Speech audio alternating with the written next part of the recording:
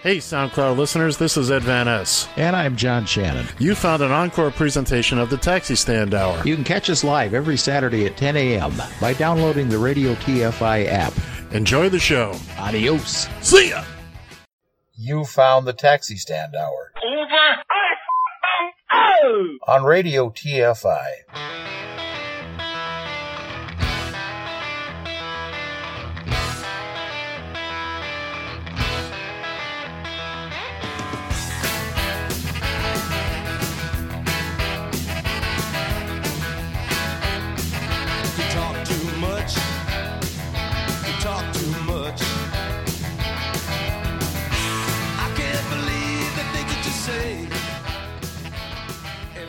Good morning, ladies and gentlemen. This is indeed the Taxi Stand Hour on Radio TFI, as well as on SoundCloud, for this Saturday, December 28th of the 19. Yeah, it is 2019. I was right. From the winter wonderland known as the Egan Command Studio. I'm John Shannon, and from the what's the word I'm looking for? Help me out here. The palatial Radio TFI tower in Queens, New York. It is Mr. Ed Van Ness. Good morning, sir. Good morning, kids and kittens, and we are in the by the skin of our teeth studio today. Yeah. The frantic goings on just seconds before we came on air was look, my heart don't need this stuff, okay? we had a little big time professional radio goings on there. So, how are you doing today there, young man? Well, I'm a little nervous myself because we just had a little bout of freezing rain here about over the last couple hours here. The roads are like skating rinks, and yet my youngest decided she needed to go to the store right now, and before it warmed up below or above 32 degrees, and before the guys got a chance to get out there and lay a little chemical down. So yeah, she's out there, out and about, and I'm pretty much crapping bricks here. So, well, thanks for sharing. Well, that's what I do. Not a damn thing I don't share with you. Yeah, that's true. That's true. Well, we're expecting whatever that storm is you got. It's coming our way. We're just going to be rain for about a day and a half. The second half of today and tomorrow. Excuse me. Fortunately, I'm on lockdown this weekend, so I've been to the grocery store. I have everything I need, and I am. The cupboards are no longer bare, huh? They are not. Neither am I. Which is. Thank God for small favors there. You have no earthly idea, my friend. You have no earthly idea. So, tell the folks what it is we're doing, and while you're at it, clue me in. Well, geez, I got quite a bit of stuff here. We'll muddle through. Of course, we've got some more news with Uber and Lyft, as always. A kind of startling number when it comes to the homeless population and what people are considering doing, not doing, including the Trump administration, who couldn't help but lay something at the feet of somebody else. It's always somebody else's fault. And we got a couple other stories in here we'll cover. Why don't we go ahead and it's kind of breaking news, at least by our standards. Why don't we lost somebody that was what did I say? He more infamous than famous, I think, and I say that out of respect. But I understand we lost Don Imus, a man who's been in the radio industry for 50 years plus. And Ed, I understand you have a little something there. I do. Well, let me just drop this in. I first heard Don Imus in New York City, I believe it was 1978 or 79. He had been on the air there. He had been banished to Cleveland. He had been on New York in the early 70s, said something, did something, got banished to Cleveland, which is from him the first time I heard Cleveland described as the mistake by the lake. Yeah. No, I was just going to say, when you're banished to Cleveland, you think you almost go to radio hell at that point in time. But right. So I can remember waking up one day. I was starting. It's my first day with a new job. I was 20 years old. It was 1979. I was just beginning with the New York Telephone, and I woke up and I turned the radio on, which was not something I usually did. Getting up this early in the morning was new to me. And as it happened, the station was tuned to WNBC 660 on your AM dial. Back in the time when AM actually meant something. That's where, and lo and behold, what do I hear? The first thing I hear is the Right Reverend Dr. Billy Saul Hargis, which is one of Imus's characters, long-standing characters. I'm going to play a bit of Dr. Hargis here in just a second, and you will notice a distinct similarity to our personal deity, Gil Christ. With no shame, Gil Christ is based entirely on Dr. Billy Saul Hargis, who is self-described as God's other son. Actually, Imus wrote a book as Billy Saul Hargis, titled God's Other Son. And he worked out of the First Church of the Gooey Death and Discount House of Worship down there in Del Rio, Texas. And I listened to this, and I was just, and it was, Dr. Hargis is a huckster. He's always selling something. It's all money making, and he was the bit. I don't have the bit. I wish I had it. He goes on about when you die, you're gonna need the key to heaven. The key to get into heaven, the key to heaven. But while you're waiting to go to heaven, you can buy the key to heaven for like $49.99. And while you're waiting, it's also a screwdriver. It's a Swiss Army knife, and he goes into this whole routine, and it grabbed me. It enveloped me, and I became a big fan. In that period when he was doing real comedy bits and all that, and he had characters, and Dr. Hargis was just by far and away my favorite. I could go on for hours about Imus in that period, in the late 70s and early 80s, even a little bit into the I didn't really listen to him much after 85 or so, because I had moved out of the New York area, but boy, oh boy, I was addicted to Imus in the morning. Even on days I did not work, I would try to get up early so I could listen to him. And he had some controversy. That's what he did. And John is giving me the finger. Now, just so you clarify, it's the index finger this time. Yes. Now you know better than me. Did he came before Howard Stern, right? Oh, most definitely. When I was a listener to WNBC when Stern came to New York. Now, Stern had to go to afternoons because Imus was firmly entrenched in the mornings. Stern had been doing mornings, I believe, in Washington D.C. Okay. And so they brought him to WNBC, and those two got along like oil and water. They never got along. And I'm curious to hear what Stern has to say now on his passing. If he's going to say something stupid and moronic, I would just as soon he say nothing at all, because he does have to remember that, Imus was there before him. Imus was doing his thing. Imus wasn't nobody was copying anybody.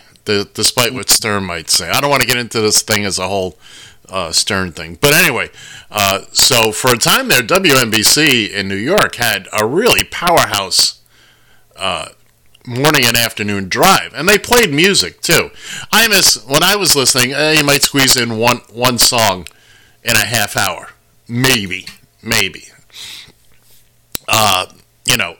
eventually they dropped all that silliness, but he had that controversy back in 2007 with the basketball team and the young African American women and what he said, and hey, look, he said something stupid and he paid the price for it.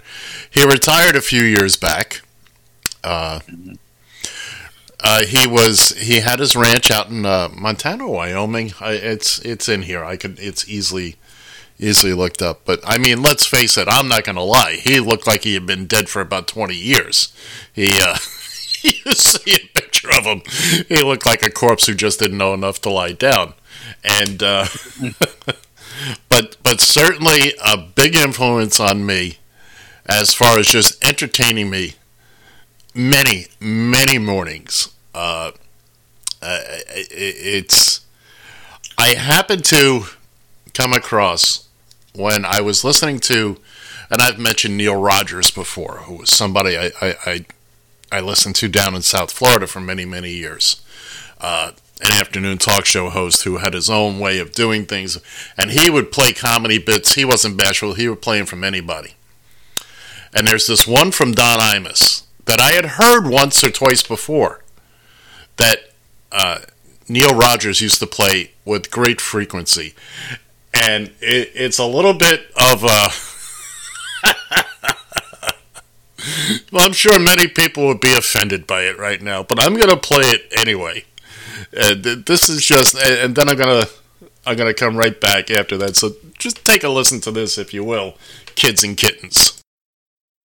Couples concerned about that house doubt. Listen. Chances are. Hi. Hello. Water's warm, huh? I'll say. You come here often? Pardon me? Have you been here before? No, first time. What's your name? Freeway. Freeway, that's nice. I'm Spigot. Pleased to meet you, Spigot. Same here. You, here to get clean or what? Oh, I don't know. You work around here? I'm a waiter, but actually I'm an actor, you know. Oh, yeah, I know. It's tough, isn't it? You probably need to relax. Oh, I'll say, but, with everything that's in the news and all, it's just... Hey, you can start relaxing right now, Freeway. I brought something. Ooh, sheath. Mm-hmm. And Freeway, not just any sheath either. Look. Wow, gold lame. Pretty kicky condom, huh? But here's the most important part, Freeway. The Protect labels. Protect, huh? Aren't those endorsed by the City Council of San Francisco? Absolutely. You know the Protect slogan, don't you? I sure do. Mm-hmm. Certified safe by the city by the bay. Well, what do you say? Darn, look at that. I dropped the soap again. Oh. I'll get it. You bet your life he will. And with confidence, because Freeway and Spigot have condom sense. Don't let worry spoil those chance meetings and public showers. Always carry Protect. Protect. Keep my mind free as can be. Protect. Been down with no apology. Don't doubt. Know what it's all about. The Protect sheath, so they won't send you a wreath. Protect Condoms, a division of Black Flag House and Garden Pest Control Division, keeping situations safe since 1887. That's Freeway and Spigot, ladies and gentlemen. Make of that what you will. That came out of the late 70s, early 80s. That's the best quality audio recording I can find of that. John, you're sitting there. Oh, the thing is, Ed, is back then, in the same time period you were talking to, I listened to nothing but music. So when it came to comedy bits like that and routines and what have you, I really didn't listen. I didn't listen that much to that kind of thing. It wasn't until probably into the mid 80s and maybe into the early 90s when I was listening to programs like that. Again, mentioning Stern. Well, Stern wound up coming into the market up here in the Twin Cities. We had our own guy that was doing really good bits, named Tom Bernard. He an icon, actually still going today. Of course, now mind you, he has to be a lot more politically correct, except for the fact that he has no problem tempting fate by laying an S-bomb every once in a while. Right. Well, this wasn't that. I mean, this was a product of the times. This was there was no syndication. Imus was playing to the New York audience at this point. So and again, that was pretty out there. I still don't know. I wonder, how do you put this together and come up with all of Freeway and Spigot? I mean, just the names alone. And it's a funny bit. Let's face it, it's a funny bit. Now people would look at it. Now look, before we move on, I want to play one more bit. I want to play a little piece of the magic that is the Right Reverend Dr. Billy Saul Hargis. Listen closely to his theme song, because I can do it from memory. I don't care if it rains or freezes, as long as I got my plastic Jesus riding on the dashboard of my car. I can go 100 miles an hour as long as I got his almighty power. Look up there at my pair of fuzzy dice.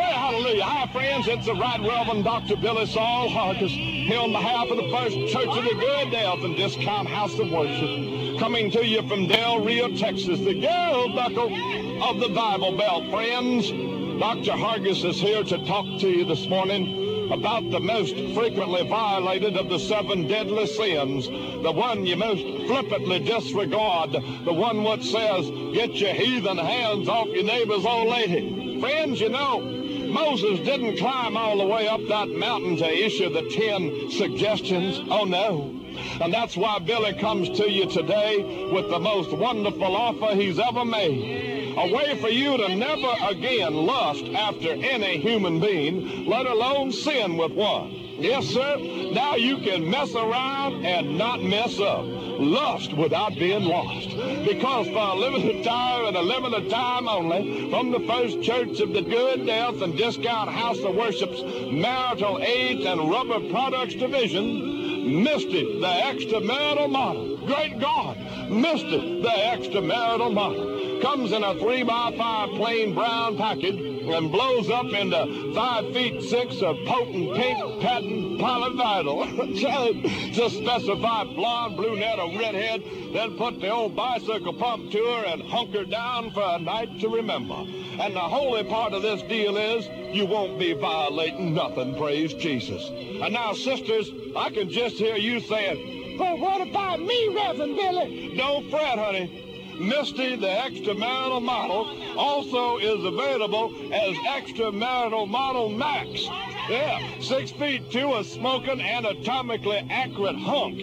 And when you get on Max and blow him up there by his unique special valve, you'll be saying, get the chopped onions and the relish. Can I get a bud or can I get a witness? So send now. Send me $200 or $300. Send it to good golly Miss Dolly, Del Rio, Texas.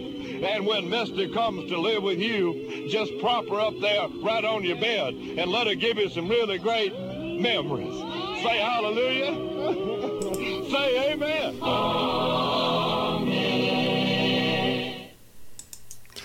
And there you have it, ladies and gentlemen. Mr. Imus, rest in peace. Oh, my goodness. Yeah, I just got to thinking that would have probably fit better into our second hour of the Taxi Stand Hour here on Radio TFI. Perhaps.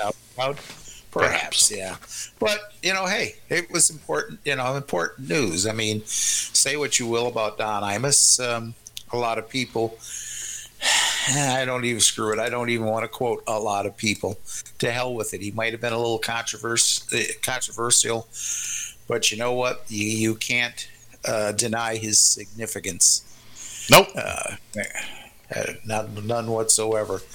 What do you say we get into a couple things here? You got your stock prices ready there? I sure do. Uber has dropped down from last week. Dropped about, I don't know, doing some math here, 28 cents a share down to 30.17.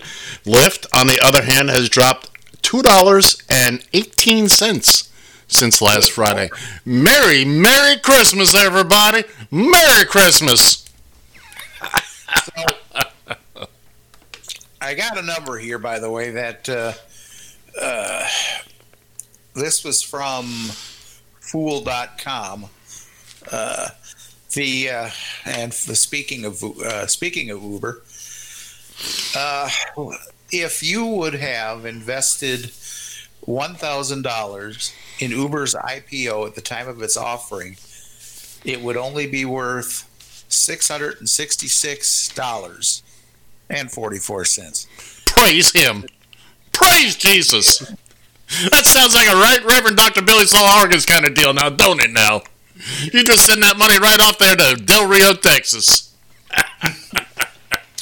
And by the way, there's probably some significance to that amount there, $666. So, but yeah, WNBC 660. Well, it looks like Uber is going to bid adieu to Travis the K. Oh no, sir! You have that all wrong. Travis the K bid adieu to Uber. Well, this is true. You don't even think it's a mutual goodbye? Oh no! Look. As soon as the lockdown ended, or the lockup, whatever it was for the stocks, Travis the K has been he's been a selling fool. Mm-hmm. I don't know who's buying these stocks from him, to be quite frank, but lo and behold, he's cashed in about $2.5 billion worth of stocks. He's out. He's out. He's done. He has accomplished what he set out to do: make a pile of cash. Yeah, on the backs, if you will, of people who have been transporting other folks around for a living and doing it rather well over the last 70 years or so, or more. Say hallelujah. Say amen. As it's defective. Boy, there's a Freudian slip. It becomes effective on December 31st, and Travis the K will be gone. And let's see, it's but not forgotten. Yeah, like Eddie Murphy from the movie 24 Hours, and get the button ready, where Eddie Murphy goes in and says, "Hold on, before you go any further." It's 48 hours. What did I say? 24 hours? Yes, you did. You only did the first half of the movie. The first half of the movie, yeah. But anyways, Eddie Murphy saying, "Let's see what we can fuck with next." You are fined 1 credit for a violation of the verbal prohibition. It was worth it. I was very afraid there that you were going to do the other famous line from that movie. I'm your worst nightmare. I'm a N-word with a badge. That's the one.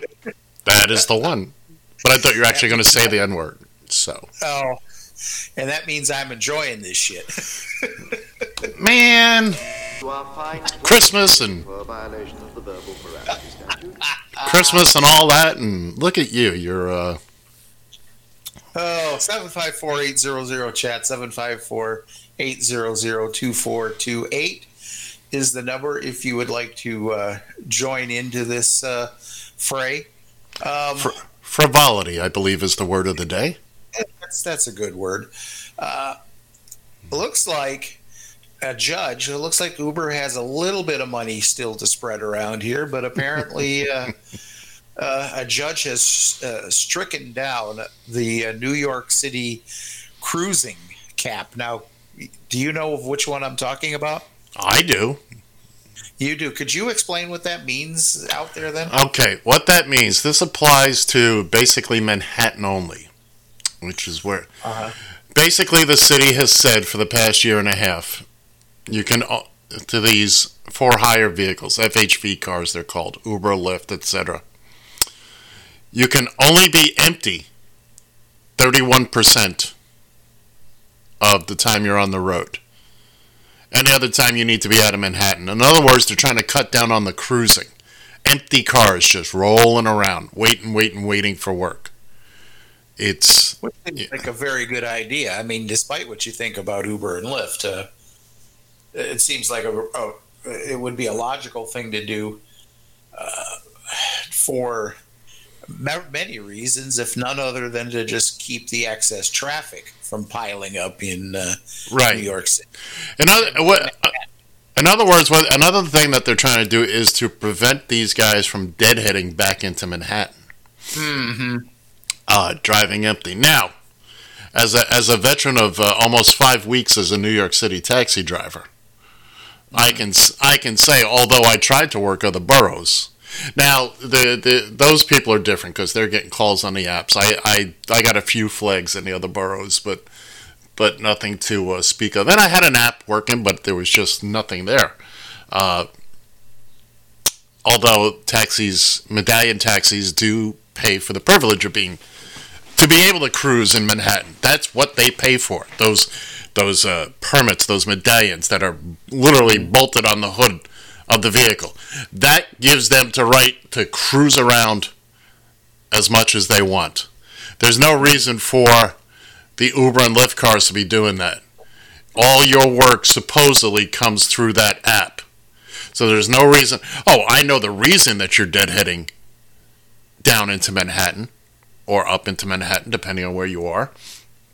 It's because you feel like you'll get more work there. I understand that. But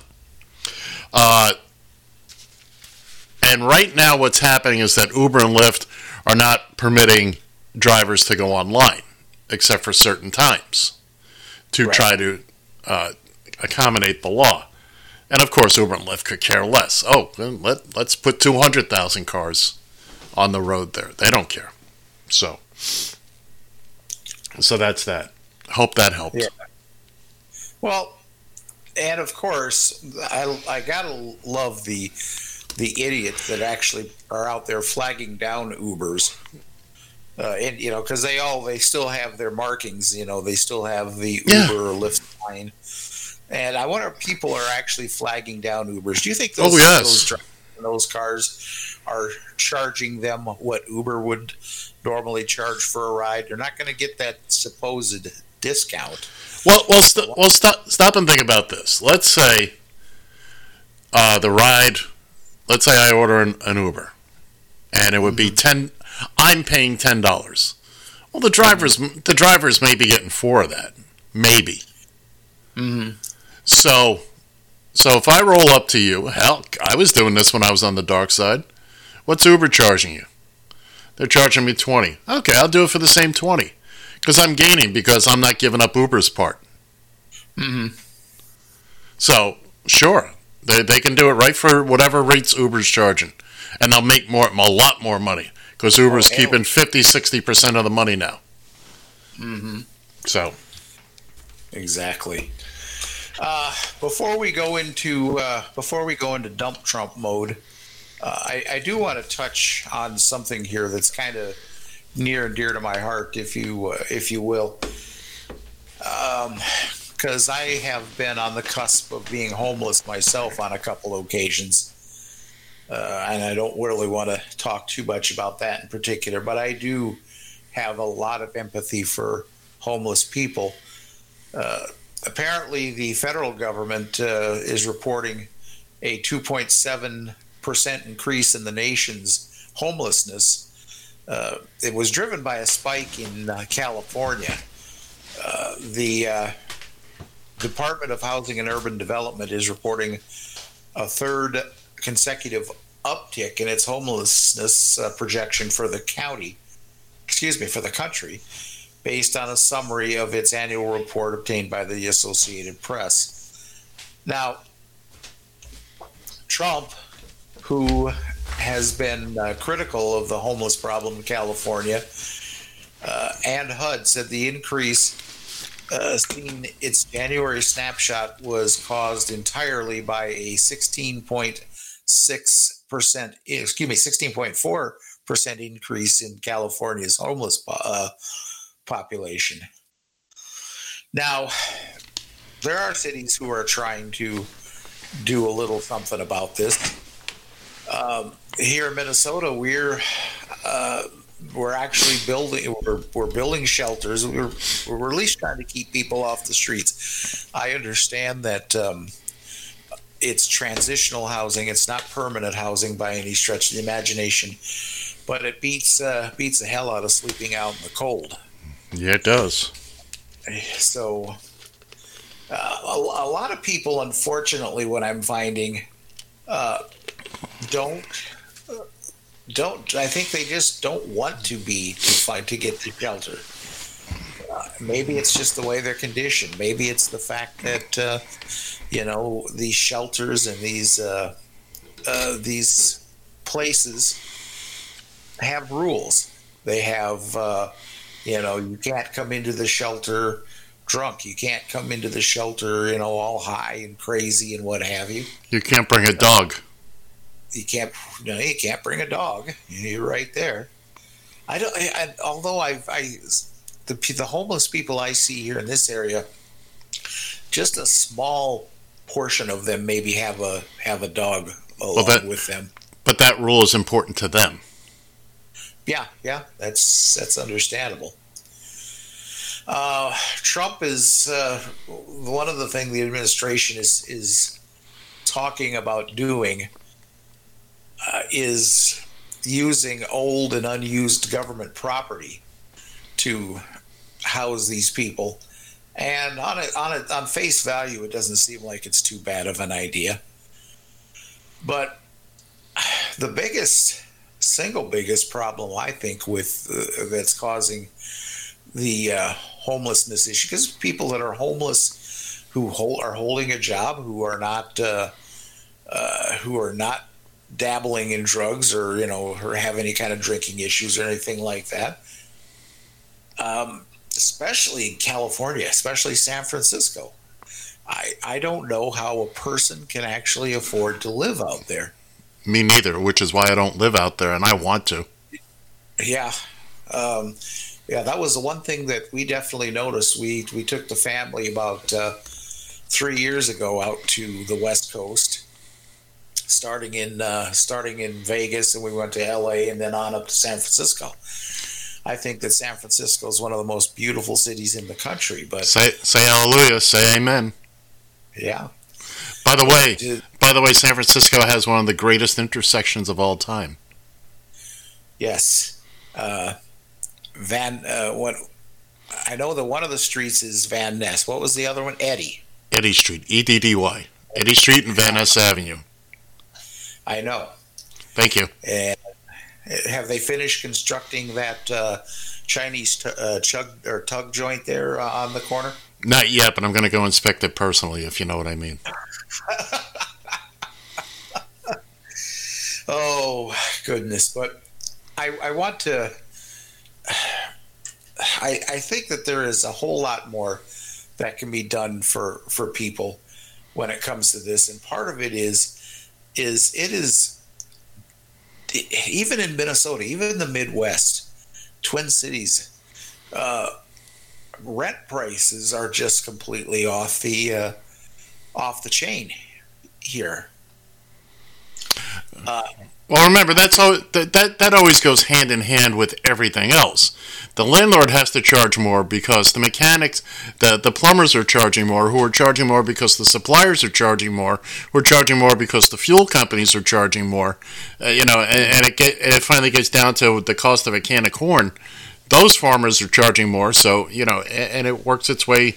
We're never going to see prices go down. And then wages have to go up, and it's a whole silly thing. Well, the problem is wages have not caught up with the cost of living, if you will. Speak for yourself. Well, yeah, okay. I shouldn't say that. That's Rub it in, brother. I'm very fortunate right now. Very, very fortunate. So we'll just leave that at that. Okay, and I'm happy for you. I am happier than hell. I've been. You and I have kind of traveled this roller coaster together for the last 2.5 years or better, and so yes, I'm very happy for the fact that you finally gotten your head above water. And I've puked my guts up a couple of times on that roller coaster. Yeah, exactly. You're actually able to see the light at the end of the tunnel, and it's not a train. And I'm still not sure about that. I'm still not sure. Okay, it's speaking of homeless. Look, let's a year or so ago, a couple of years ago, I was borderline homeless, thanks to Mike King. I wasn't homeless.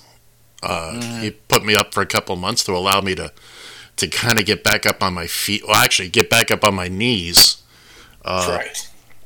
Which was barely what I did. And so I know the fear of that. I know the fear of, look, there are people in a lot worse situations than I am.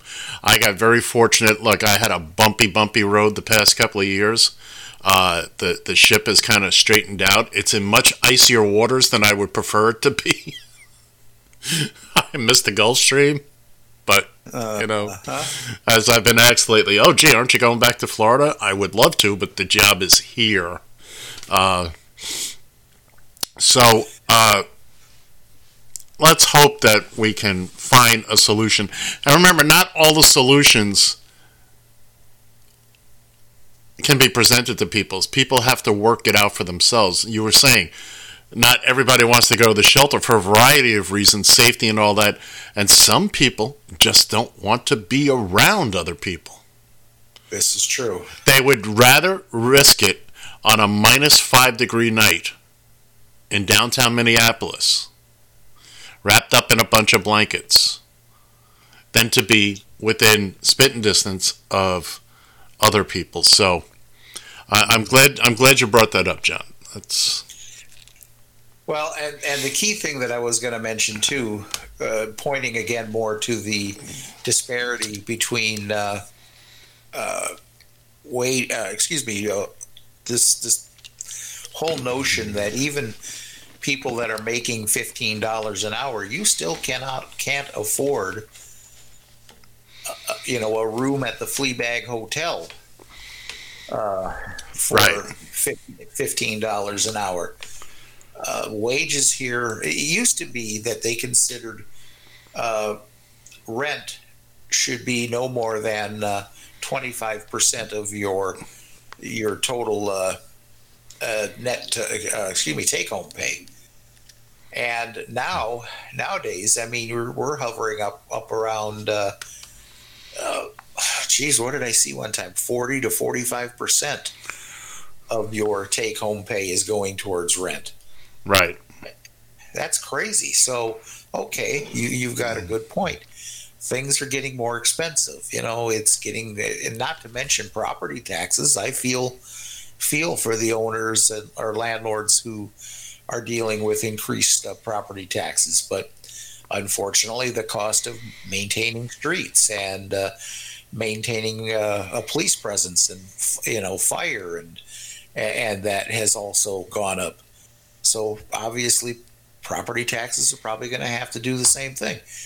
The bottom line is that people need to start getting paid, not just a minimum wage, but a living wage. Well, that's a whole nother conversation for a whole nother time. Yeah, you're probably right. Oh, I'm pretty confident I'm right. You're always confident that you're right. Probably more so than you deserve, but perhaps. Again, 754-800-CHAT, 754-800-2428. Oh, it's been kind of a lull, wouldn't you say, in the whole impeachment process now? Well, I wouldn't say a lull so much.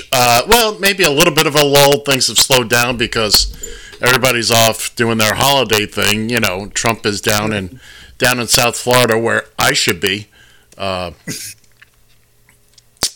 Rudy is in his cellar somewhere, staying out of the sunlight. That's a man who's taken a fall from grace. That is Rudy Giuliani. Oh my goodness, it is just where. I mean, he was America's mayor. He was the man. He was. So what? He married his first cousin. It happens, But boy, oh boy, he's just gone cuckoo bananas now, hasn't he? I mean, in all seriousness, put all the politics aside. But Rudy, please, what is it? You're not a stupid man, or at least we didn't believe you were. No matter what you think you're doing and the reasons you're doing it, you're putting yourself out there. You're putting yourself, look, your gravestone is not going to be what you believe it's going to be. First off, they're probably going to take you out of, you're going to die in prison at this point, it appears. Wait, what? That'd be a fall from grace. Good Lord. I mean, and it's just, dude, just, I don't understand. I don't get the appeal. Somewhere, somehow, the Cheeto in charge has pictures of everybody. I don't get the Kool-Aid. I don't get it. But I don't want to get into that right now. What I would like to at least touch on here, and we'll do it in hour 2. John has some audio recapping. Is it the year or the decade? The decade. The decade. So we're going to talk about that after an hour 2. After we take care. Oh no, isn't that our special Wayback Machine this week, isn't it? Yeah, that's on the Wayback Machine. Oh, I'm sorry. I didn't go to rehearsal. Well, I went to rehearsal. John wasn't there, so I apologize for. You're so full of shit. Your eyes are brown. You are too slow. You're right. Do you not know me? You should have your finger on that button 24/7. Look, I've only got so many fingers, and they all have priorities. Okay. Oh, like that one? Well, there's that one. Yeah. Oh my God! So I forgot we were doing that. But going back to the Cheeto in charge, there is an individual. God, I hate people that have their name like this, but nonetheless, F. Michael Higginbottom. Higginbottom. Wait a second. Say that name again slowly. F. Michael Higginbotham. Now, if you change Michael to Walter, then it's a criminal in a bad comedy. It's the bad guy in a bad comedy. Bunch of ragtag kids are trying to save the property where their little clubhouse is, and the villain is the wealthy F. Walter Higginbottom. Tell me Higginbottom's not a comedy name. I dare you. And then you put an initial in front of it. Well, he's making some comparisons to with the impeachment process here too. Of course, when Nixon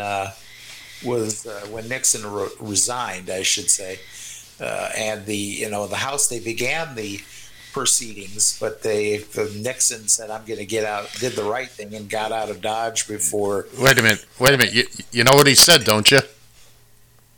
What did he say? See ya. Yeah, jeez. I should have known.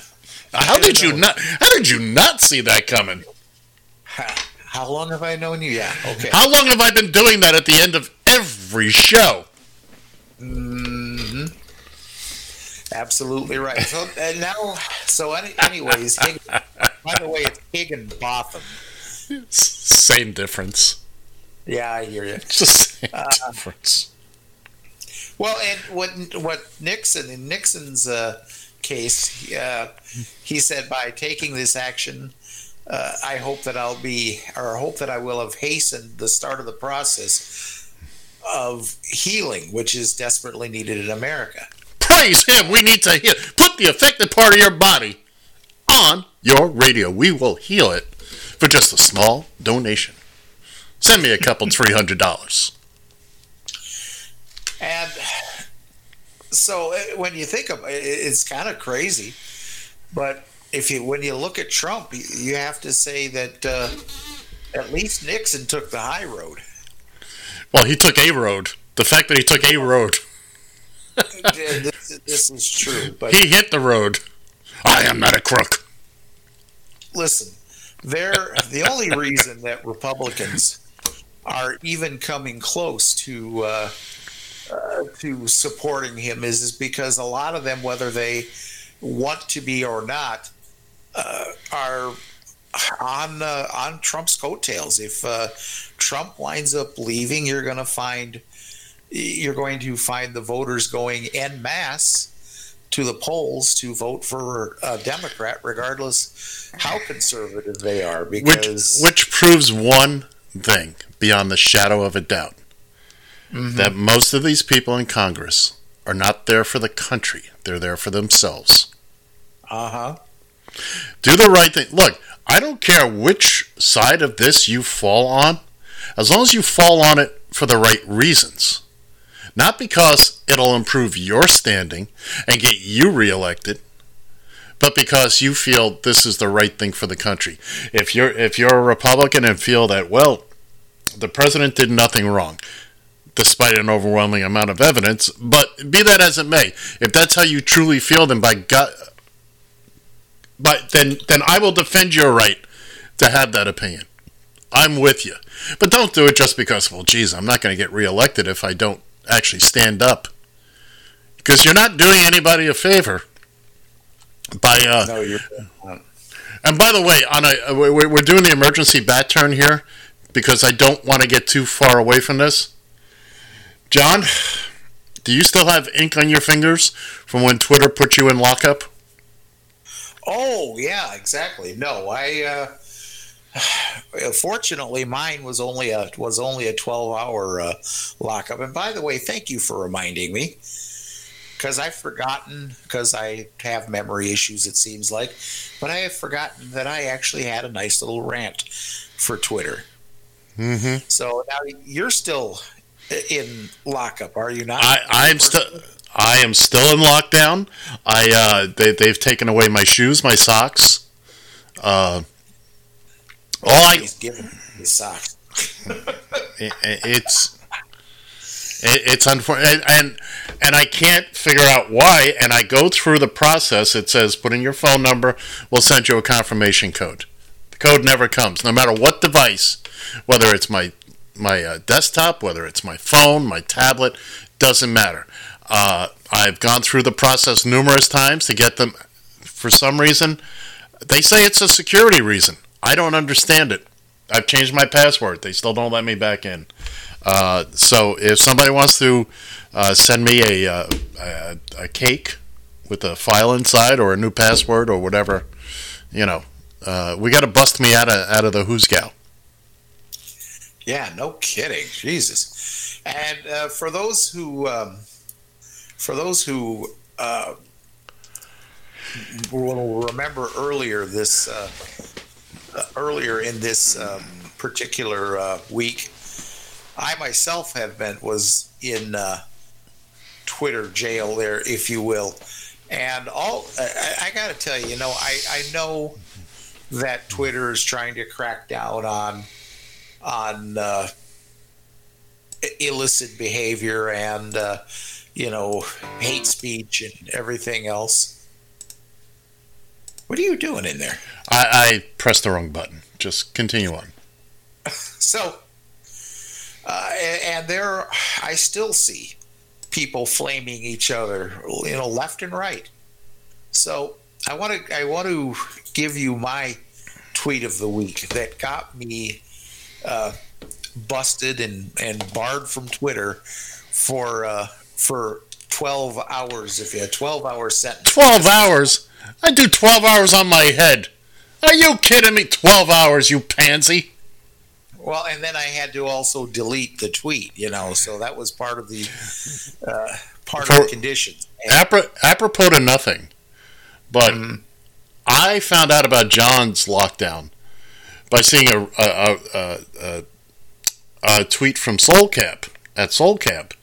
he had retweeted your, your declaration that you had been locked down and all that, and I didn't see it from your account. I thought, oh, that's interesting, and I went to do something. I switched over to the show account, and then I went to switch back to my personal account, and that's the last thing I read on my account was about you being shut down. Anyways, so I was replying to an individual whose handle, Dr. Boyce Watkins 1.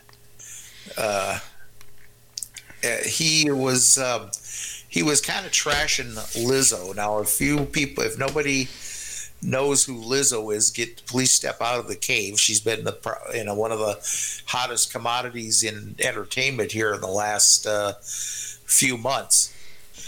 And the guy, this Dr. Watkins, under the guise of trying to be concerned, was doing a ton of fat shaming. Lizzo is a big girl. There's no two ways about it. But so he was doing a bunch of fat shaming and whatnot, and I quoted or I tweeted him, and it was a direct reply. You can be in the best shape possible and get hit by a bus tomorrow. Are you paying for Lizzo's health care? Her weight is her journey, and she damn well doesn't need your opinion. So I don't think. I mean, I didn't swear at him. I didn't call him a dirty name that refers to oral sex or anything to that effect. I just made what I thought was a very valid point. Now, Ed, we were talking earlier in the week, and Ed told me that he probably reported my tweet. There's no way, because your tweet was so benign. It was downright boring, to be quite honest with you. Yeah, mundane at best. Exactly, because I'm pretty confident, okay? Now, I could be wrong here, but I'm pretty confident that Miss Lizzo is aware that she's not a size 2. And nor does she care. And that may very well be, and that's her thing, okay? But getting back, your tweet was just, okay, let her worry about it, it's not your problem. That's it boiled down. And this is so reminiscent of when an Uber or Lyft customer doesn't get their way with the driver, and they'll report them as being drunk or some other crazy thing, and next thing you know, you're shut down, you're deactivated, and you don't know why. Twitter has already asked me, can you provide more details? No, I can't, because I don't know why I'm in jail. But, hey, I just made that about me again. I didn't mean to, but usually I do. Usually it's quite intentional, but not that time. But no, your tweet was so benign. It was. But you're out. Now you have a criminal record, though, in the Twitterverse. Yeah, you're right. Now I'm afraid. I'm almost afraid to reply to people. Don't be. Don't be. Well, here's the deal. When I first reply to someone, I usually try to keep it above board. I try to be somewhat diplomatic. I try to, and it's kind of like how I was there to the good Dr. Watkins. I think it was polite. I expressed my point without being negative about it or anything like that, unless he somehow just made a quick read of it and suggested that he got hit by a bus. But you were hoping he got hit. Oh, you threatened him with a bus. That's what it was. I did. I was going to drive the frickin' bus, as a matter of fact. So. Well, John, and all of you out there, I want to give you my foolproof solution for when I want to reply to somebody, and I feel that I have to be a little guttural, if you will. I have to get down in the streets and duke it out with them a little bit, go back to the old neighborhood type of way of doing things, pull out a sly rap here or there. If you don't know what a sly rap is, don't stand next to me when I'm angry. But this is a foolproof way. It works for me every time. You know what I do? What's that? I tweet under your account. Oh, okay. Oh, yes. Haven't had a problem since. Yeah. But, okay. So, we're probably assuming that that the good doctor here probably indeed reported the tweet. But what goes further than that is that, okay, Twitter, did you read the tweet? Did you, instead of just saying, oh geez, he like you said with Uber, same thing. The driver, they say that the driver did this. Well, the driver actually probably didn't want him smoking or eating a bag of Cheetos in his car. And it goes like this, John. I'm going to cut you off. Here's what you'll hear from Uber, Twitter, whoever. Well, we disabled their account for X amount of time so we could do an investigation. They are covering their butt. And they're saying, well, we got a complaint. We looked into it. They didn't. It's all automated. But they can say, well, we shut them down for X amount of time. And there you go. Everybody's happy. Not you, not me, but we don't count now, do we? Well, the thing is what do you expect for a free service? Exactly. That's exactly true. I was just thinking the same thing. You get your money's worth. And, that's... but I was still taken aback by it. Here's the thing. I call... And it just goes to the whole point again of the whole... he had to have reported it, because I have called Donald Trump every name in the book. I have harassed that man like half the nation has that's on Twitter. Well, you're actively aiming to be blocked by him. This is your goal. Yes. This is your goal. Your stated, if you're not aware, ladies and gentlemen, kids and kittens, Dr. John Shannon's stated goal in life right now is to have El Presidente block him on Twitter. He wants to get that message that says, @RealDonaldTrump has said toodaloo to you. Isn't that good? Am I wrong there? Am I misreading this? No, to tell you the truth, to be blocked by an individual, not just Trump, but to be blocked by an individual, I wear that as a badge of honor. If I ever get my account back, I will block you. Well, thank you. I'll feel just all warm and fuzzy inside. I can take care of that too, but that's an extra $10. Oh, but no, I think that part of it is that when you block somebody, when somebody blocks you on Twitter, that means that you have hit the last nerve of somebody that some self-righteous piece of dog dung here, and it just I don't know. It's just a warm feeling to know that you've made some asshole feel, like, oh, I can't take it anymore. I gotta block him. I don't want it bothering me anymore. And that's that. 754-800-CHAT, 754-800-2428. You are listening to the Taxi Stand Hour on Radio TFI and on SoundCloud. And yes, the Taxi Stand Hour Twitter feed is still up and running and is still... Barely. Hey, it's still there. It's still there. So, yes. So if you're listening to this, especially on the replay there on SoundCloud, and you hear something that touches a nerve, send us a tweet. We'd love to. Don't send it to me.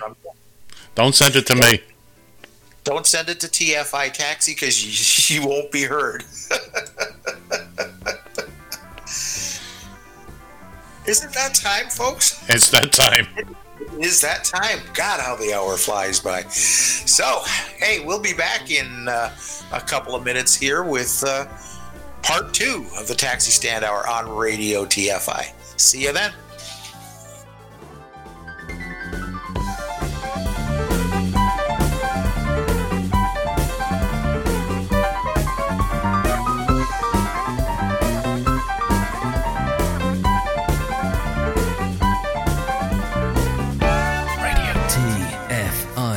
You found the Taxi Stand Hour. The worst talk radio I've ever heard in my life. On Radio TFI.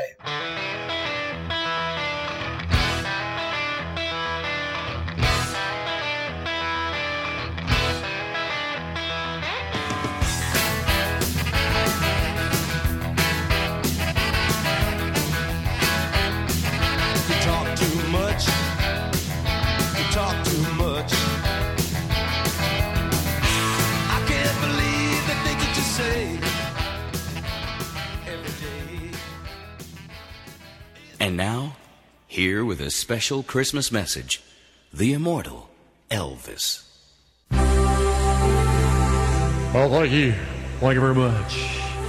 This here is the King. I know I haven't been around much for a while, but I want y'all to know that up here in rock and roll heaven, I'll be thinking of you this Christmas. And I'd like to give y'all a special Christmas message. A message of peace. Like, how about a little piece of that pie going by? Thank you. Thank you very much. Like I was saying, Christmas is a time of hope, a time of joy, a time for loving. And I sure would love a big slice of that pizza you got there. Thank you. Thank you very much. Oh yeah, Christmas. Now Christmas to me means family. And family means friends. And friends means getting together. And getting together means eating. Oh, pass me that drumstick, would you please? Oh, thank you. Thank you very much. And I just want to say to you right now, you know, I may be a big star, maybe too big, but ain't nobody so big you can't reach out a helping hand. Would you hand me a helping of those mashed potatoes over there, would you please? Thank you. Thank you very much. Now, like I was saying, ain't nobody so big you can't stoop to help a friend in need over the holiday season. Now, speaking of season, you want to pass me that salt shaker when you get the chance? Thank you. Yeah, just unscrew the cover. That's right. Thank you. Thank you very much. So this Christmas, why don't y'all take a tip from old Eos? No, leave those steak tips right where they are. You know what I mean? No, I appreciate it. Thank you. I want you to remember, we're all part of God's great big family. And you know God made man unto his own image. And look in the mirror, I'd have to say God must be a big, big son of a gun. You know what I mean? I think you do. But I especially want y'all to remember this one last thing. When you're all at home this Christmas, stringing that popcorn up on the tree, save a big, big bowl for the king. Extra butter, know what I mean? I think you do. Thank you. Thank you very much.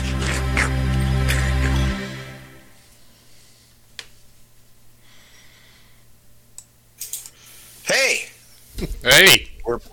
We're back. How about that? You're listening to the Taxi Stand Hour on Radio TFI and on SoundCloud. And you know, it's so funny because I've heard this bit before, and so I pretty much know when it ends. But you know, when you're trying to navigate a mouse between two screens, and one actually is sitting behind the other as opposed to side by side, things can get confusing, if you will. So that's my excuse, and I'm sticking to it. So anyway, from Eagan, Minnesota, I'm John Shannon. And from the Queens, I was just ready to say the Queens. From Queens, New York, finishing his last couple of bites of that delicious Danish, Mr. Ed Van Ness. It's a cheese bun, and you're right, it's delicious. Good morning, everybody. Good morning, kids and kittens. And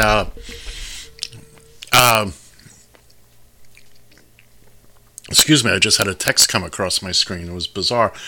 Yes, and I have more controls to work with here, and I don't seem to have a problem hitting my cues. John? Well, cue this. Okay. 754-800-CHAT, 754-800-2428 is the number to call. If you want to join into this fun, you can ring our bell, if you will there. We're going to do something a little bit different here on the Wayback Machine this week. As you are we into it? Wait a minute. Are we doing the Wayback Machine now? Oh, I'm just explaining it out a little bit. Well, in that case, let's get into it. Well, let's get into it. Welcome, ladies and gentlemen, to another exciting installment of Professor Shannon's Wayback Machine, a look ahead to what's happened in the past. Here's your host, Professor John Shannon.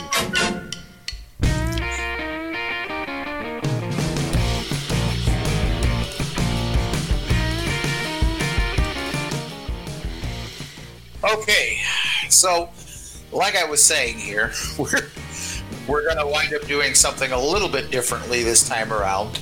This is the last show we will be doing of 2019. What? Yeah, can you believe it? The last show of the last show of the decade. That means another cheese bun. Are you celebrating? He is actually oh my God. I'm enjoying it, man. Do you know that when we first started this gig, it was kind of my routine in the morning to grab myself a big old bowl of cereal and sit here and munch and slurp and everything else. And I remember Ed specifically telling me that he did not want to sit there and watch me eat. Yeah, and that's still true. Remember those days? Yeah, nothing's changed. I still don't want to watch you eat. This is quiet. Go ahead, do your thing. Do your little show. Oh, okay. So anyways, I'm going to do it a little differently this time around. They put together a panel on Meet the Press there of four panel members and the host, Chuck Todd. They are Peggy Noonan, Helene Cooper, Rich Lowry, and Doris Kearns Goodman, I think it is her name. And so they did a little wrap-up of what they thought were some of the more important events or prominent events, if you will, of the last decade. And we're gonna get their opinion on what they think were the important things, and then Ed and I will kind of go through a couple little things of what we thought were important. Oh, you didn't get that memo, did you? No. Are we going to talk about cheese buns?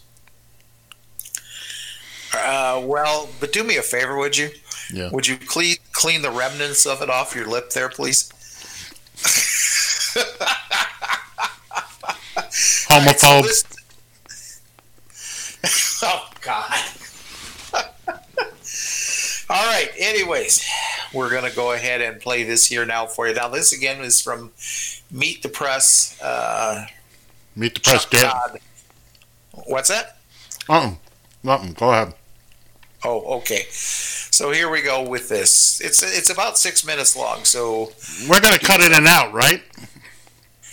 No. It's actually very fluent. So just put your earbuds in and give it a listen. Back now with Endgame and the end of the decade. It's sort of weird to think that it's a decade when we're going to enter a decade that it's a lot easier to refer to instead of the aughts or the tens or the teens, the 20s, 30s. It'll be a lot easier now. But we asked all of you to come up with what were the most impactful stories of the decade, sort of politically, socially, and we tallied them up, created a scoring system. There was a tie for fourth, a three-way tie for fourth.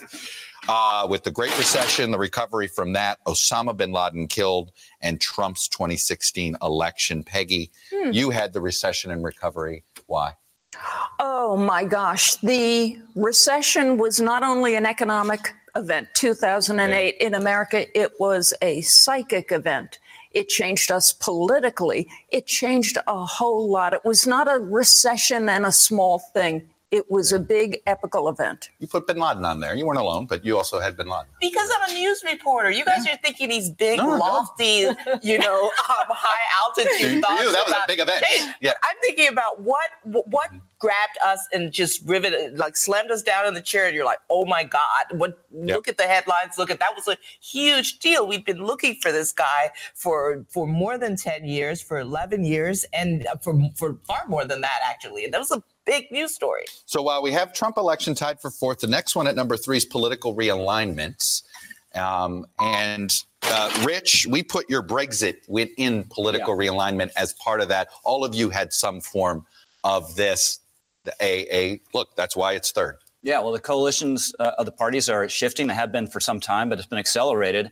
And Boris Johnson's smashing victory in the UK points to how a more populist, nationalist right potentially has a broader appeal. The number 2 story of the decade. Let's show it on screen here. Climate change. Doris, you had that, I believe, as your top. I did. Most important That's story of because the I'm decade. thinking as an historian, what are they going to say 50 years from now? And am I going to be right 50 years from now? But I think when you look at the natural disasters that happened, you looked at the withdrawal from the Paris Peace Accords, if that continues, and if we're not taking a leadership role in this, the generations to come will know that we failed. All right. Number 1 was something that, I'll be honest, so we in our staff meeting, we were trying to figure this out because about half of you put, well, let me reveal number 1 before I give it away. We decided to call it social ills because half of you put gun massacres, Sandy Hook, half of you had referred to opioids. And this is where I want to spend a minute. In some ways, when you put that together, it does feel as if, yeah, we have a societal ill here. Yes. On this one and we haven't figured out how to tackle either. Yes. I would say America and drugs has been a huge story. The number of people who never used to get into that area of life started in the past 5-7 years. These are all legal drugs. These are not illegal drugs. Yes. They're legal drugs. And attendant to this is the change in legal pharmaceuticals. What's there? The sense that people have that in a way we're all guinea pigs in a way for a new drug revolution that's going on. We don't know how things are going. I would add into addiction, social media addiction, pornography, all of those things that very quietly happen but change the face of a country. And the increasing isolation of so many people, I think, underlays that. That reinforces that. And Helene, in your news event way, you put Sandy Hook as number 1. Yeah. And look, there are 2 memories etched in my head of being a White House correspondent. One is the Bin Laden death, and 2 is that day at the White House. I think Sandy Hook for me is by far the most important thing that happened this decade because it showed that I think that we were willing to accept as a people the deaths of children in schools. We were willing to prioritize our gun rights over protecting children in elementary schools. The fact that we're okay with this and that nothing changed after Sandy Hook said so much. And now when you see all of these kids who were so used to active shooter training, we didn't have that kind of stuff before that. That was a big deal, I thought. You know what that strikes me, Rich, is it's a reminder of how little Americans turn to politicians anymore for moral leadership. Because our politicians have totally failed on these 2 crises. Yeah, so this is why we've had now for years peace and relative prosperity in this country, but there's a sense of deep unease. One, because this decade played out under the shadow of 2 failures from the prior decade, the financial crisis, as Peggy alluded to, and the Iraq War. And just this something broken in our society, the lack of attachment of individuals, which accounts for the drug crisis, for alcohol deaths, for suicide in 2017. I think those 3 things accounted for 150,000. Our life expectancy rate for certain people has declined. Has come down.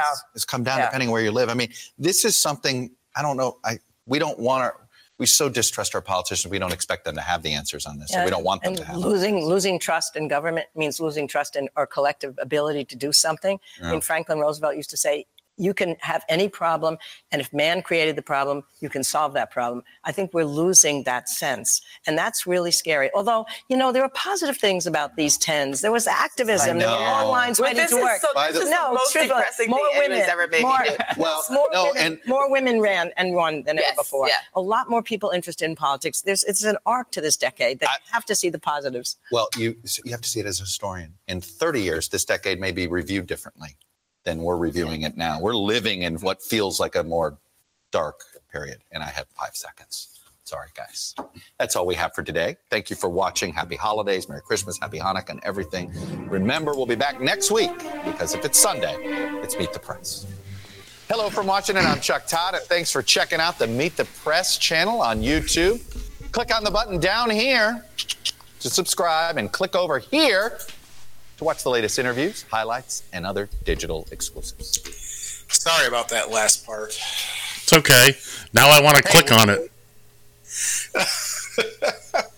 Well, hey, this way at least we let them get their plug in as we steal their material here. So anyways, what do you think?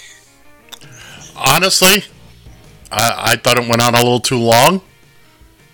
You kind of lost me there. I thought we were going to break it up in segments.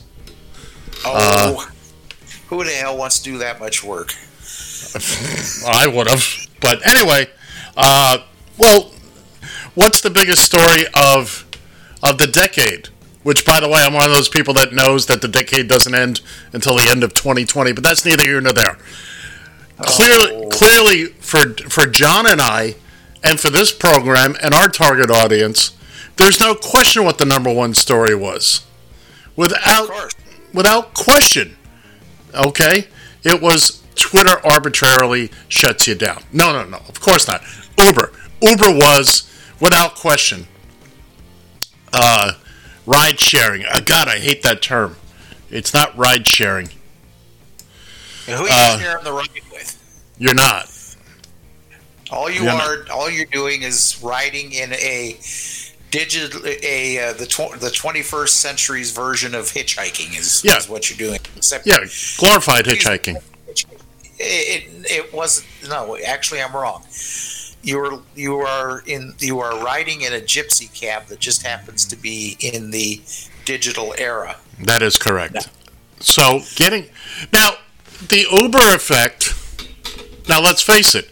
If not for the Uber effect, this conversation would not be happening right now. John and I would not have met. Yeah. So yeah, there's something else I can hold against them. But I knew that was coming. But in all seriousness, for every little bright spark like this that's occurred, this has certainly been a positive in my lifetime. But when you stack up all the negatives, and I can just go from my own experience, but look how many people have been adversely affected. Oh, don't give me but Uber's safe, Uber's this, blah, blah, blah. The taxi industry needs to get up off its collective fat ass. There's no question about it. Okay? The taxi industry needed changes on the inside. If you're not in the business, okay, you won't understand what I'm talking about. Now, had they made changes that kept the drivers happy, okay, then you would have had happier customers out there as well. There are some drivers out there you're just not going to be able to do anything with. They're always going to be jerks, okay? It's going to happen. But, and we've talked about this before, but again, without question, the number one story for us is Uber. And because you just look at the direct impact it's had on us, and most likely everyone. If you know us, it's had an impact on you. Mm-hmm. If you know us personally, it's not even necessarily just the taxi industry. It has affected other forms. You know, you've heard of Super Shuttle, have you not? I have. Yeah, Super Shuttle is going tits up now in several markets, including here in Minneapolis. Right. It's affected the limousine industry. Sure. Well, transportation in general, of course, not just singularly the taxi industry, but the for-hire industry, which again, were changes needed? Sure. Was this the kick in the butt that the industry as a whole needed? Yes. Have most companies... Look, I can only go from the experience I had where I was. And their version of combating this was to... I'll never forget this conversation because it just made so little sense to me. How the president of the cab company was going on to me about how, well, look, kid, we've got a banner up at the airport now in the terminal that points to the taxi stand. And it's bigger than the Uber banner. Yeah, but the Uber banner is still there. people are still, that's not going to, it may push 3 more people a day towards a taxi, but it's not going to help the industry. That was banging my head up against the wall. But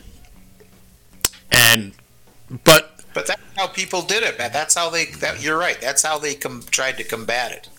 Instead of trying to make steps. Remember when you and I, again, early on in this show, how we came up with ideas that the sure did. Yeah. Unfortunately, or I'll say unfortunately, nobody took any heed. Very few people took heed at this, because there are still taxi drivers out there who are trying to take advantage of the public. That's unfortunately. Right. Wait, but Ed, you're not even in the taxi business anymore. Yeah, that's right. But I was for a very, very long time. It was a huge part of your life. It's a tremendous part of my life. And while I'm no longer a part of it, and this is why I'm no longer a part of it, had Uber not shown up, or had Uber been reined in at the beginning, and I think John will agree with me. I think I speak for John when I say Uber not necessarily, look, they just had to play by the same rules as us. Mm-hmm. Okay, and then fine, bring the competition on. We'll all play the game together. And exactly. who knows what might have come out of it. But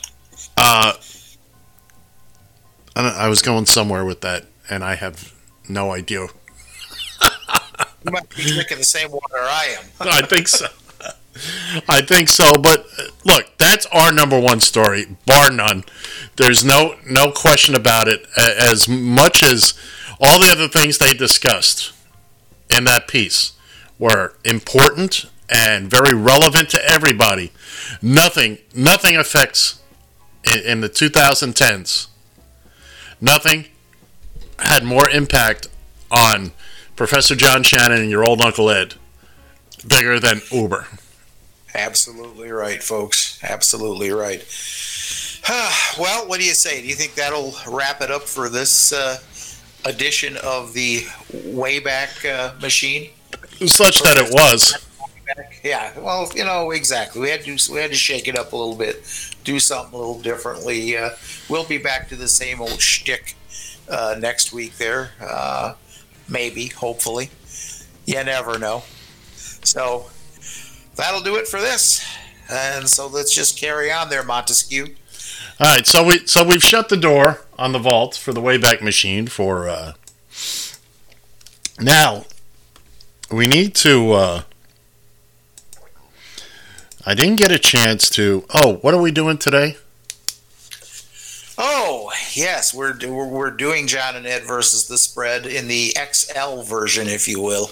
Yes, that's right. So we're going to get to this in just a second. But before we do, John, I would like you to explain to the listening audience here, what am I wearing? I don't know. It's a green hat or teal colored hat. Aqua. And it's Aqua. Oh, is it? Oh, God, yeah, I forgot. Aqua blue, No, just aqua. Just aqua. Just okay. aqua. I see that it looks like a big fish being reeled in there off the end of No, it's an aquatic mammal. Yeah. It's an aquatic mammal. It looks like something that's going to be cat food fairly shortly.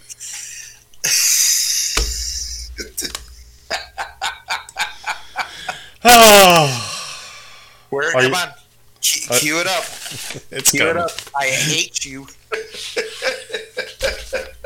Oh, you're going to hate me today. I promise you.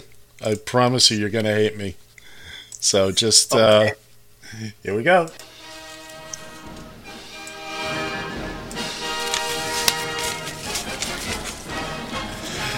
It's time for John and Ed versus the spread. Your weekly foray into the exciting world of pigskin prognostication.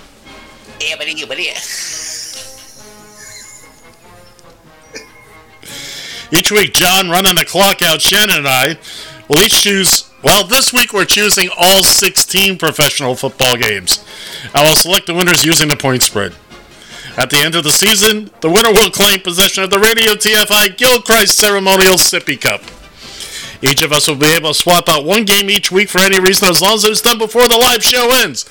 Ladies and gentlemen, kids and kittens, it's and I'll break your arm if you say anything. John and Ed versus the spread. All right, ladies and gentlemen, boys and girls, kids and kittens, last week your all Uncle Ed once again went 10-6 in his personal picks.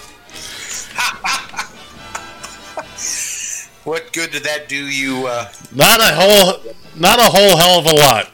Last week, your old Uncle Ed went 1-2, while Professor Shannon there had the mirror image. He was 2-1, which puts him at a 3-game lead going into the final week of the regular season. By the way, the regular season does not end this contest. It does not end the contest. Oh, I tell you. You are a piece of work, I'm telling you. You are a piece of work. It didn't end it last year. We ended in a tie last year because we didn't broadcast for Super Bowl. We were off the air. We were off the air because one of us was moving and uprooting his life. Mm-hmm. So anyway, currently we stand at young Mr. Shannon is 31-20. I am at 28-23. This week we've each picked all 16 games. Now we're not going to go through all the games now. That would just be horribly time consuming. But we'll each grab a couple out there and so let's do this. This shouldn't take a whole lot of time. We'll just read off every game. Now I sent you my list. Okay. All right. Well, I had something else planned, but it's your segment, isn't it? Oh, wow. Yeah, it's going to be like that. You are one hurtful individual. I am. I'm a nasty son of a bitch. Which is why I live in a basement with no windows. But there you go. All right, so we're gonna go quickly down the line of all the games. And John, do you have your list in front of you? I do have my list in front of me. Okay. And I'm assuming you will send me your list here when we're done so I can follow along. Basically, for most of the games, whatever you picked, I went the other way. Oh, are you kidding me? I am not. Not all the games, but we'll talk about it. That's a Hail Mary pass if I've ever heard of one. You better believe it. It's I either go screaming ahead of or I fall woefully behind. There's still 11 games left after this week, by the way, postseason. Yeah. So I can get to 11 games behind, or you can get to 11 games behind, and still have a chance. Well, when do you hear the rules? When do you hear the rules for the postseason? You're gonna love it. Oh, good Lord! All right, we're gonna start down the list. We're gonna go through this as quickly as we can. At the top of the list are my aquatic mammals. The Miami Dolphins visiting the New England Patriots. Miami's getting 16.5 points. John and I both chose the Dolphins. Me because I'm a longtime fan. Him because I hate him. That's why.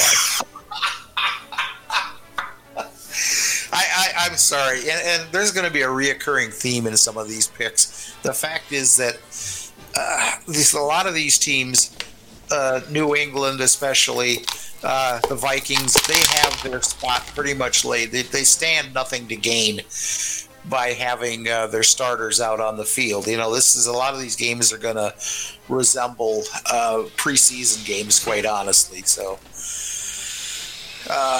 yeah, you're right. 16.5. I'm taking the Dolphins. All right, moving along, because this is going to be. Then we've got. I've got this broken down by division because in the final week, all the division teams play each other. I don't know if you're aware of that, but everybody plays somebody in the division. So we're in the AFC East right now. So then we have the Jets at Buffalo. John took the Bills, giving up 5.5 points. That was most of these. John and I had the same exact picks. There's maybe 3 or 4 games that we were different. And so now I'm taking basically whatever he's taking, I'm taking the opposite. So I'm getting the Jets with 5.5 points. Cleveland, Cincinnati. I'm taking Cincinnati at home, getting 3 points. The 1-14 Bengals, who the Dolphins had to take the overtime to beat after having like an 18-point lead. 16 points. Pittsburgh, Baltimore. John takes Baltimore at home, giving up 2.5 points. I've got the Steelers. I've got Jacksonville getting a point at home against Indianapolis, while John takes the Colts. Tennessee visits Houston, where I've got the Oilers. What are they called now? The Titans. That's it. Titans getting a point. John's taking Houston, giving up a point at home. It's the LA Chargers visiting those Kansas City Chiefs. Of course, John takes Kansas City, gives up 7 points. I'm taking those 7 points and taking the Chargers. The Raiders visit Denver. John took Denver and getting 4.5 points. And that really broke my heart because I really wanted to take Oakland one last time. But I'll take Denver, giving up 4.5 points over the Raiders. Moving into the NFC. Here we are. Philadelphia takes on the New York Football Giants. I'm taking the Giants, getting 4 points at home, while John takes those Eagles. Fly, Eagles, fly. Giving up 4 points. Washington visits Dallas. This one hurt. John's getting 14 points with the Washington team not to be mentioned. I'm giving up 14 points. And Dallas ain't that good. They're in a fight for the division with Philly. And both of them will be lucky to finish at 8-8. And that hurts. Moving into the NFC North division. It's them Chicago Bears. The Bears visiting the Purple People Eaters. Shockingly, John took the Bears and getting 7 points against his Vikings. No home love whatsoever. That is shocking. Shocking. Meanwhile, I have embraced his team that he is forlorn. I'm giving up 7 points to do it. I told you I had to go the opposite way on most of these. Here's another one that hurts. No, actually, we both took this. Green Bay giving up 10 points at Detroit. Now, I would have swapped, except I'm taking Green Bay because they're the only team I have left that I have a perfect record with. I picked them 5 times thus far, previous to this, and I've won with them every time. So I'm taking them for the final game. So you and I will do a push on that one, no matter how that works out. Unless you want to change it to Detroit and get 10 points. Oh. You sure? Okay. Positive. Atlanta visits them their Buccaneers in the new sombrero. Tampa giving up 2.5 points, which is who I have. You've got Atlanta getting 2.5 points, and quite honestly, I think both teams will just leave the field at the end of the third quarter. I don't think there's anything there. They should leave the field. They should. The first set of downs, but that's neither here nor there. Them New Orleans Saints, who, by the way, had a workout for a number of players, including, what's his name, Nitwit, what's his name, that got cut by the Patriots in week 2. I just watched the story. What the hell was his name? Jackson?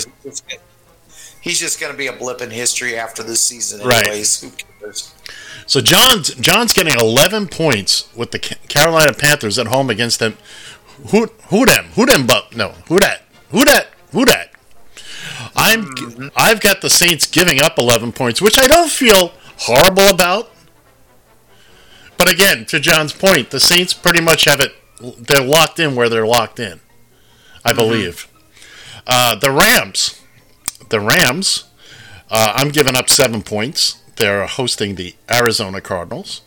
John is getting 7 points with said Cardinals. And finally, the final regular season game of the year, Sunday night in Seattle. I had it listed as a pick'em. John had it listed. Okay, so John, you put it as a point for Seattle.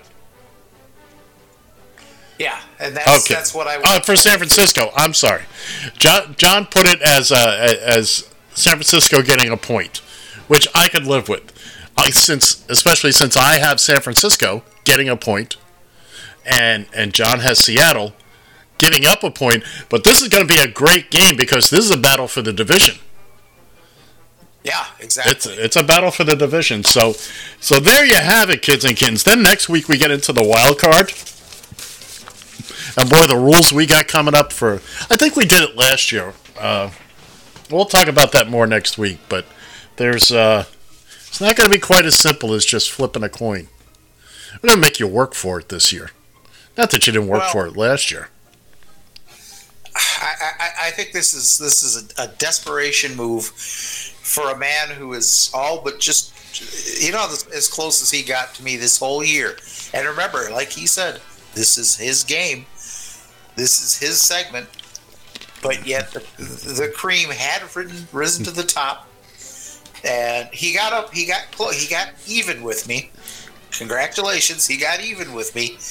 But otherwise, he's been kind of having the same view of the lead dog here for pretty much the entire season.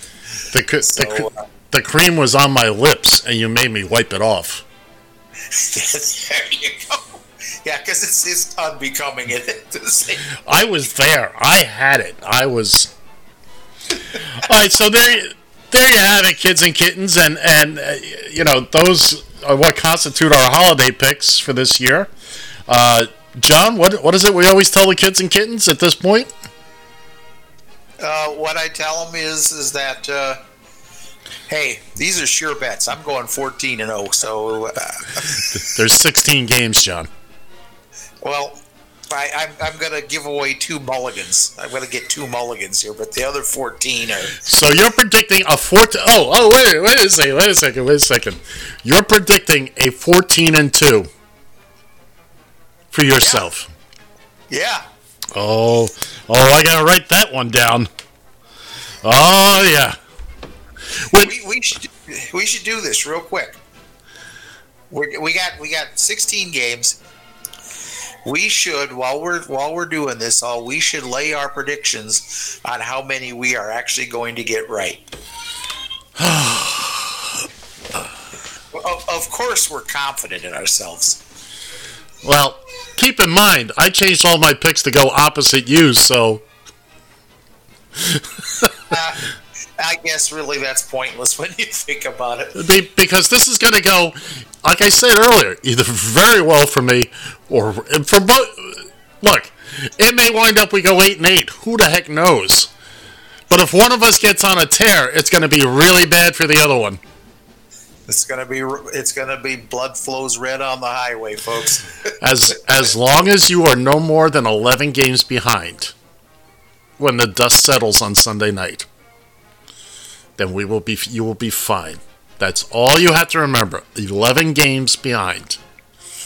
Are we clear there, Bubby? Yes, we're clear. So you need to go 14-2 pretty much is it.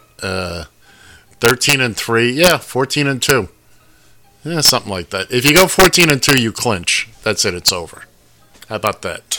And then it's turn out the light. The party's over. All right, ladies and gentlemen, kids and kittens, boys and girls of all ages, that concludes John and Ed versus the Spread for this week. As we always like to say, if you're going to use our picks to go out and gamble real money, like the rent money or milk money, what are you, some kind of facho here? Hey, what are you thinking, huh? If you do so, do it in Iowa. They need your money. That's all. That's all the people need to know. That's all the people. Well, that takes care of that for this week. And what do you know? I shut down the music completely. Don't worry about me. Go ahead. Continue with the show. Oh, you shut down the music? Come on. Shut down the music. Hey, on kind of a football theme here. I didn't know that Nike. I know that Nike had been a firm supporter of Colin Kaepernick, but apparently the new shoe, the new Colin, Kaepernick shoe sold out literally in minutes, according to CBS News.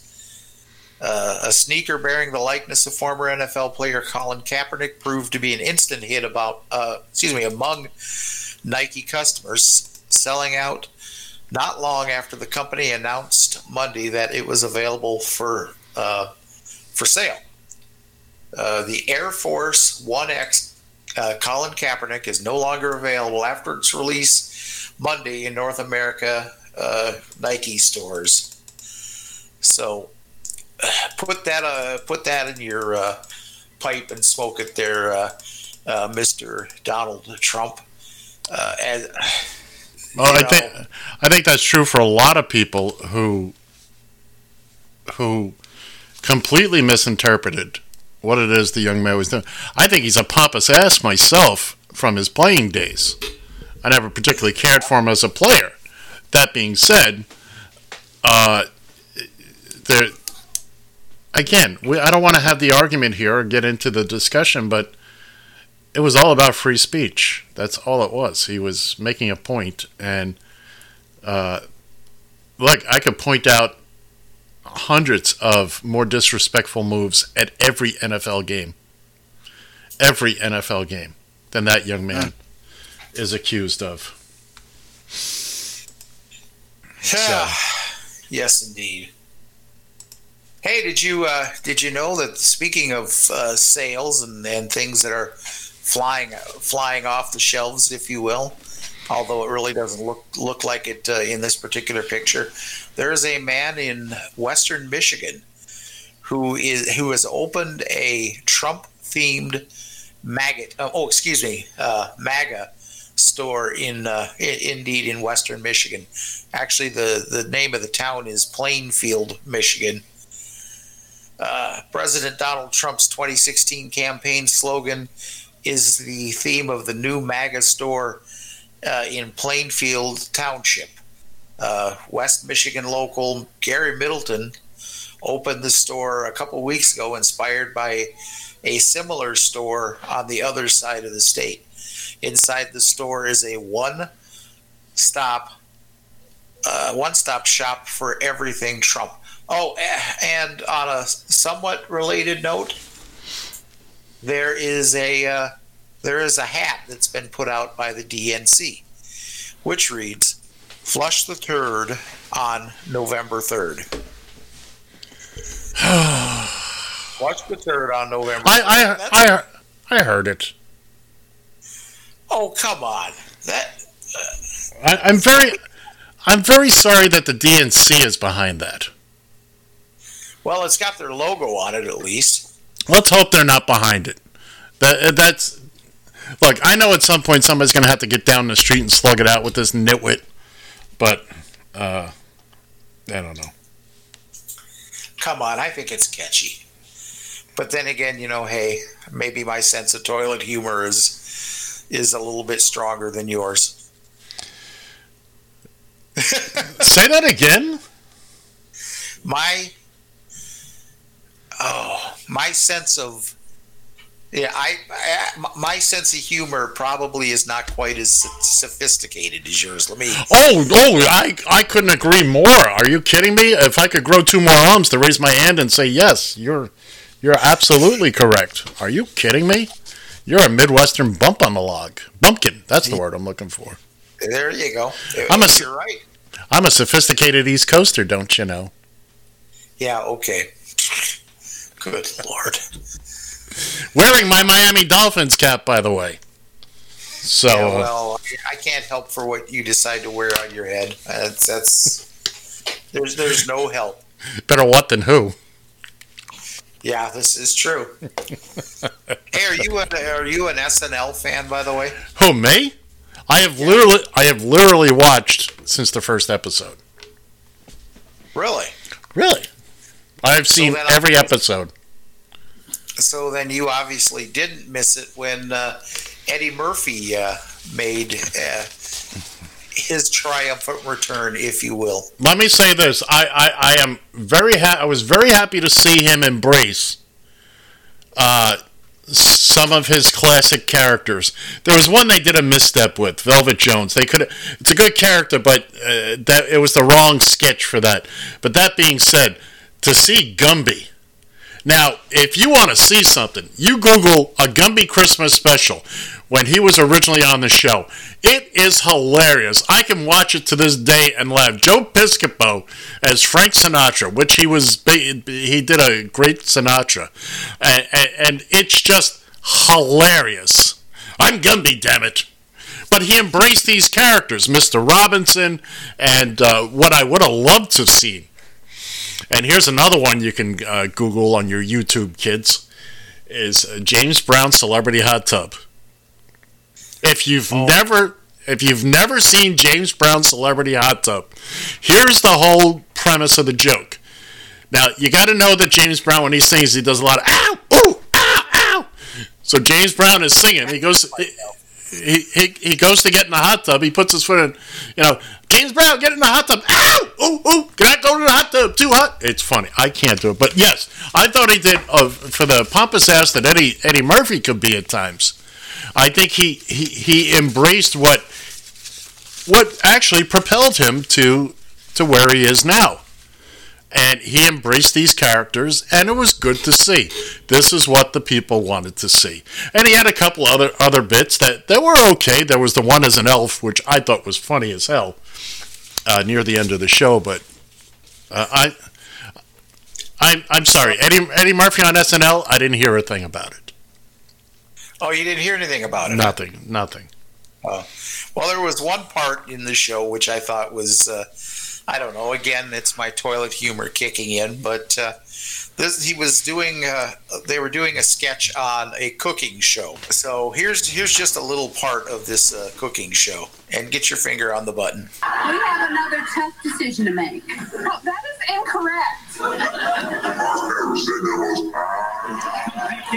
We can still win this shit. Well, we'll be back with the judge's decision right after this. I think that I was watching that live, and what was interesting, they never referenced it again.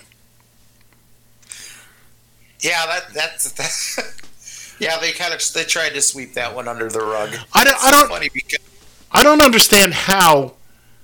I mean, they've got a 7-second delay. Somebody was asleep at the button, literally. Mm-hmm. Because there is a delay. Anyway, it was so funny though. If you're watching it too, was after he let it fly and he realized he let it fly, right at the time, he kind of sheepishly put his hand over his mouth and oops. He knew it. But then again, if you've seen any of his concerts from when he was first big, huge in the 80s, that's nothing. It's mild. I mean. My favorite bit, I got to find it again. I had it. I got to put it back together, is he does a bit about Ralph Cramden and Ed Norton being gay. Right. Hey, Norton, you know that I know. and he does both of them, so I mean, his impressions were spot on. And so we're cranking down to about 5 minutes left here. Consider this the Radio TFI Taxi Stand Hour New Year's countdown, kind of, sort of, in a not really way. But this is it for us for 2019. And I want to say thanks to John. I want to say thanks to everybody else out there who, this was not my best year. I mean, it's turned around. But remember, 11 months ago, I was packing up everything I owned to start fresh at 59, 60 years old. I just come off one of the worst years of my life. Bearing in mind, there's a guy who spent 2 weeks in a coma after a massive heart attack. And that still wasn't the worst year of my life. So, things have turned around a little bit. Things are not perfect. But again, we're hoping in 2020, we just move on here. We're just humming along, singing a song now. We're doing the best we can with everything we have. And for those of you that listen to us, I want to thank you profusely. By the way, I'll make this little announcement now. I'm expecting to hear back any day now. This show should be available on iTunes, if not very early into the new year, where we've started that process and we're just waiting for final approval, and then you'll be able to get us on iTunes and or just any place you get podcast. Really, we will be one of those. We'll still continue to do the show live, but we'll put the podcast. Basically, we're recording our podcast every Saturday at 10 a.m., and you folks get to listen in on it. I think that's what we've become. The raw version is what you're getting. That is correct. You are getting the raw version, complete with all the big time professional radio moments, all thrown in.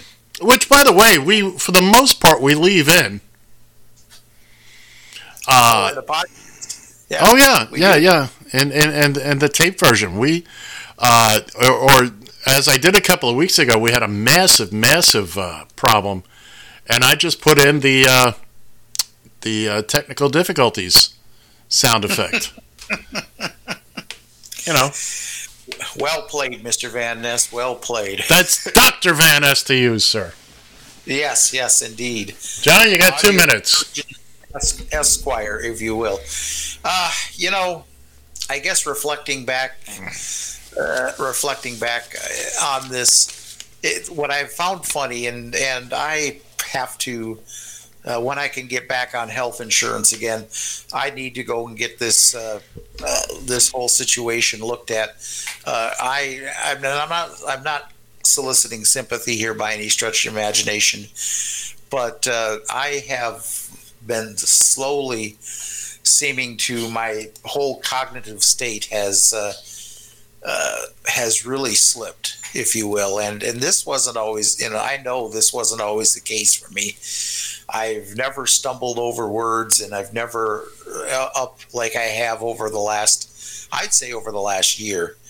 I've really kind of just thoughts come flying through my mind like you wouldn't believe. I get easily distracted. Welcome to the old age club, sir. If that might very well be, but it pisses me off because, like I said, I was never like that. And guess what? I was never like that either, and we all get to be that way. I'm gonna stop you right there because I want to explain what's coming up now. We're ending a little earlier than we normally do. We're gonna play, which we've never played on this show before. We're gonna play "Taxi" by Harry Chapin. There's not a cab driver in the world that hasn't said to themselves, I stashed the bill in my shirt. Mm-hmm. And of course, my best friend was Harry, who was also a cab driver. We used to torment him with, Harry, keep the change. So we're going to play Harry Chapin to take us out of not only this show, but of 2019. John, and I'll let you take us out. Oh, is this what they call taking out? No, I'm not going to say that. You got about 20 seconds. Thanks for joining us here on the Taxi Stand Hour on Radio TFI and SoundCloud, and I guess we'll see you in the next decade. Adios. See ya.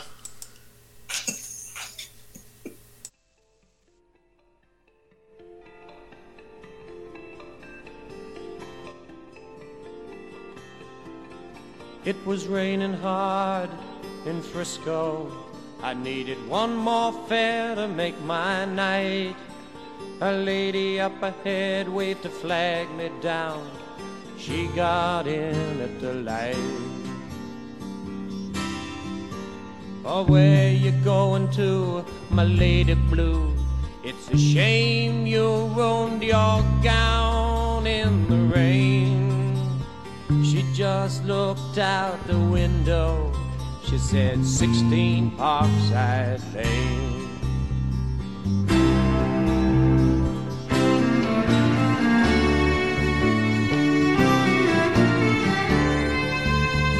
Something about her was familiar. I could swear I've seen her face before. But she said, I'm sure you're mistaken. And she didn't say anything more. It took a while, but she looked in the mirror. Then she glanced at the license for my name. A smile seemed to come to her slowly. It was a sad smile just the same. And she said, "How are you, Harry?" I said, "How are you, Sue?" Through the too many miles and the too little smiles, I still remember you.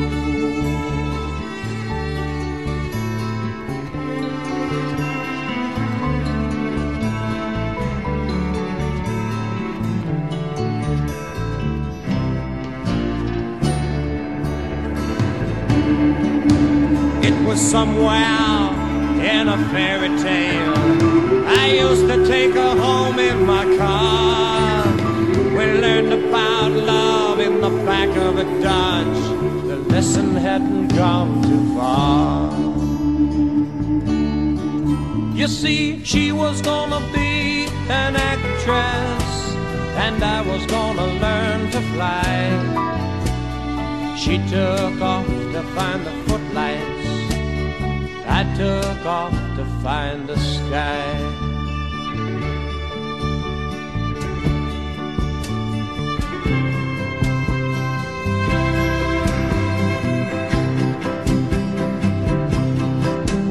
Whoa, I've got something inside me to drive the princess blind. There's a wild man wizard, he's hiding in me, illuminating my mind. Oh, I've got something inside me, not what my life's about. 'Cause I've been letting my outside tide me over till my time runs out.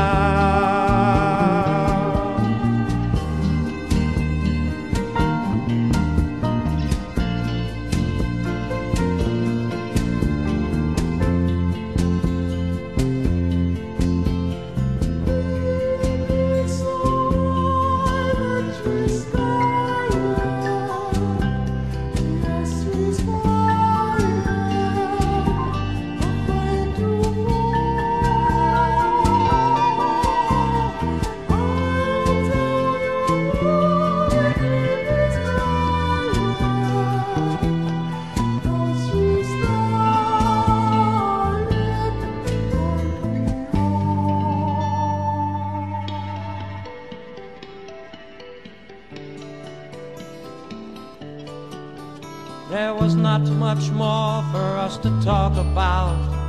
Whatever we had once was gone. So I turned my cab into the driveway, past the gate and the fine trim lawns.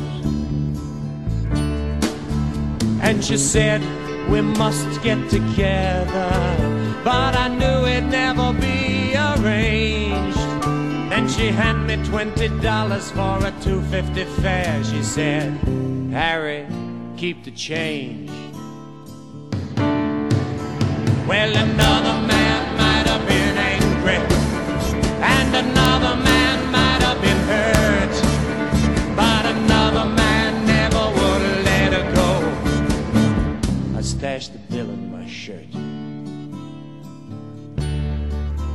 and she walked away in silence.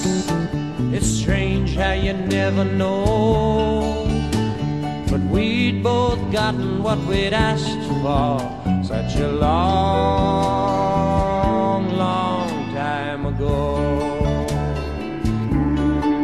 You see, she was gonna be an actress, and I was gonna learn to fly. She took off to find the footlights, I took off for the sky. And here she's acting happy inside her handsome home, and me, I'm flying in my taxi, taking tips and getting stoned. I go flying so